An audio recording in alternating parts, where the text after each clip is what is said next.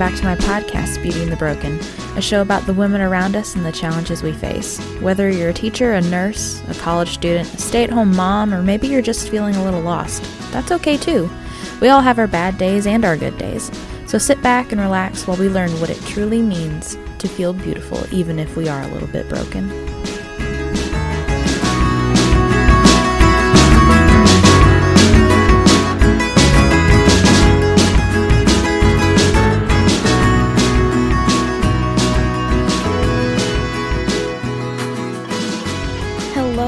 Beautiful people. On today's episode, we are discussing all the joys and challenges that come with getting married. Woohoo! And, well, let me just say there have been a lot of challenges. So if you're a bride-to-be just like me, then I highly suggest you keep listening. But first, I wanted to say a big thank you to all the wonderful people that listened to my last episode and all of the positive feedback that I received. It was absolutely amazing. I did not deserve any of that, so thank you. You were all so receptive, and it means the world to me. But today isn't about me. It's about getting into all the nitty-gritty of the wedding day. There are just so many things that I didn't think of. Like, did you know that on the day of, you'll need lunch in your bridal suite because you'll be there from like 9 a.m. until whenever your wedding is? It's absolutely insane. There's just so many things that I did not think about. But we're going to get into all that. So I have asked some of the married ladies on social media, what is one thing that you wish you knew prior to your ceremony? So I'm going to let their thoughts on this special day take the spotlight for a little while. Shelley says, I wish I had known there wouldn't be enough time to eat because we are taking pictures, etc. Make sure someone saves you some food. You'll be hungry after that busy day. My mom actually sent me this one. She has probably been my biggest supporter throughout this entire podcast. But yes, this is a great suggestion. I'm actually doing a potluck for my wedding, so I fully intend to get at least a couple plates full of delicious food to take with us. But let's face it, we'll probably end up stopping at McDonald's anyways for chicken nuggets on the way out because, a girl's gotta eat, right? I do love me some chicken nuggets. Nikki suggests, going to the bathroom in a big dress is no fun, and you'll require help. That's honestly a great suggestion. I figured I would need help at some point. Even during my fitting, just trying to get into that thing was a complete nightmare.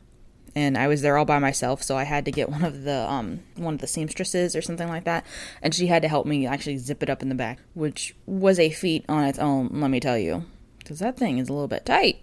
Sarah commented saying, I wish I had been more assertive with others about when and how I wanted my wedding group photos taken, time of arrival, who was in them, and how they looked.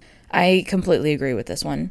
Unfortunately, I'm one of those people that likes to be in control of everything, as I have learned throughout this entire wedding planning journey. I did not used to be the control freak that I am now, and it kind of worries me a little bit.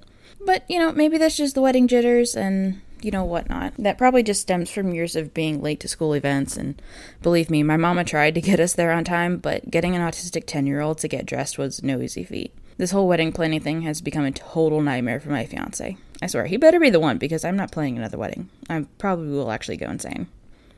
Mary writes, if I had to do it all over again, I would have simplified everything. Yeah, I had a simple wedding plan too, but soon that turned into the idea of a full rustic Italian feast and full place settings and 100-something guests invited. Have you ever seen that episode of Friends where Monica and Chandler are finally planning their wedding and she brings out the huge wedding book? Yeah, that basically became me. I found one on Amazon, and boom, there it was. And now my fiancé just wants to just go and burn the whole thing, which I don't blame him, but it didn't give me ideas, as he may think it did. It didn't.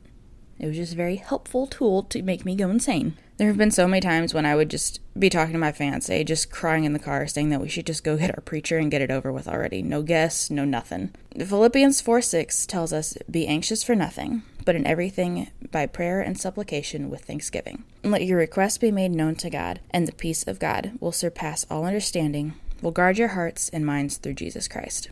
We need to give all of our worry to him, and I definitely know that I need to. I've been an absolute train wreck. Stress is not my friend. I would try yoga, but I find stress a little bit less boring.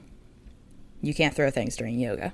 Crystal says, do things your way and make sure you have a good timeline so you're not rushed. I am a planner, and I found this to be just the thing for a busy bonnet bride. A friend of mine is getting married this weekend, so we have been planning our weddings at the same time. Well, she had an itinerary, and as I was looking over it, I realized that she's just a freaking genius. So she printed out hers for me, and I started crossing out all of her times and replacing them with mine. And after I had that done, I just felt this huge weight lift off of me. I didn't know how much I was missing until that moment, so I highly recommend plan.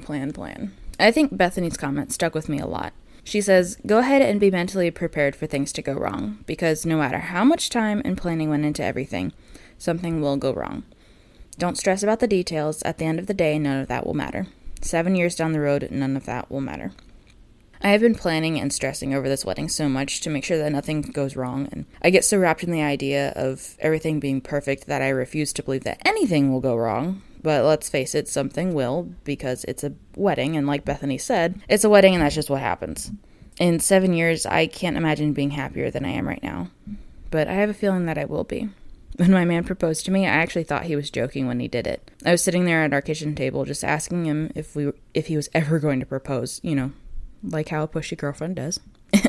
And he handed me this necklace and said, consider this an engagement gift. I just looked at him dumbfounded, and I realized he wasn't joking. And to be honest, I didn't handle it like I should have, because I wanted him to be down on one knee and, do the whole traditional thing. Apparently it had been in the works for a long time to do it the way that he did, and looking back on it now, I can see how silly it was for me to be upset.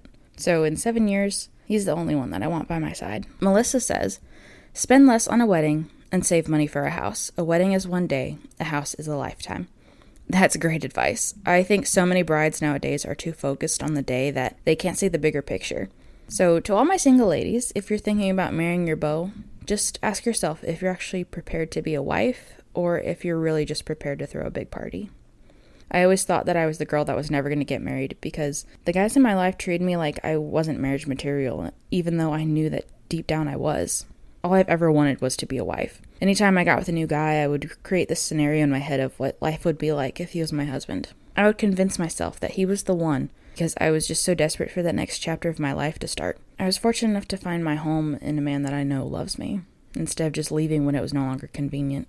So for all of my brides to be out there, I hope that you find that special guy too. And I hope that you find some of these tips helpful. Now that I'm getting closer and closer to my wedding date, I have been reaching out to more and more of my married sisters in Christ, and I don't think I could have made it through this without their support.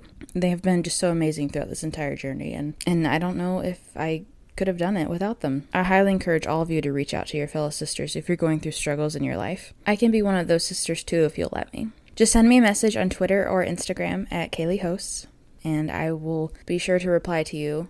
I feel very blessed to have my new family, and I hope that you can become part of that family as well. If you found this episode helpful, it would mean so much to me if you could actually leave a review on Apple Podcasts to help boost those ratings up a little bit, just so we can get the word out more to women that need it, and so that I can be there for them as well, and that we can create this whole community around this. Because that is my overall goal. I want to reach out and help my fellow women, because we all need it every once in a while. We can't go through this stuff on our own. You never know. Your review could be featured on the show just like these lovely women.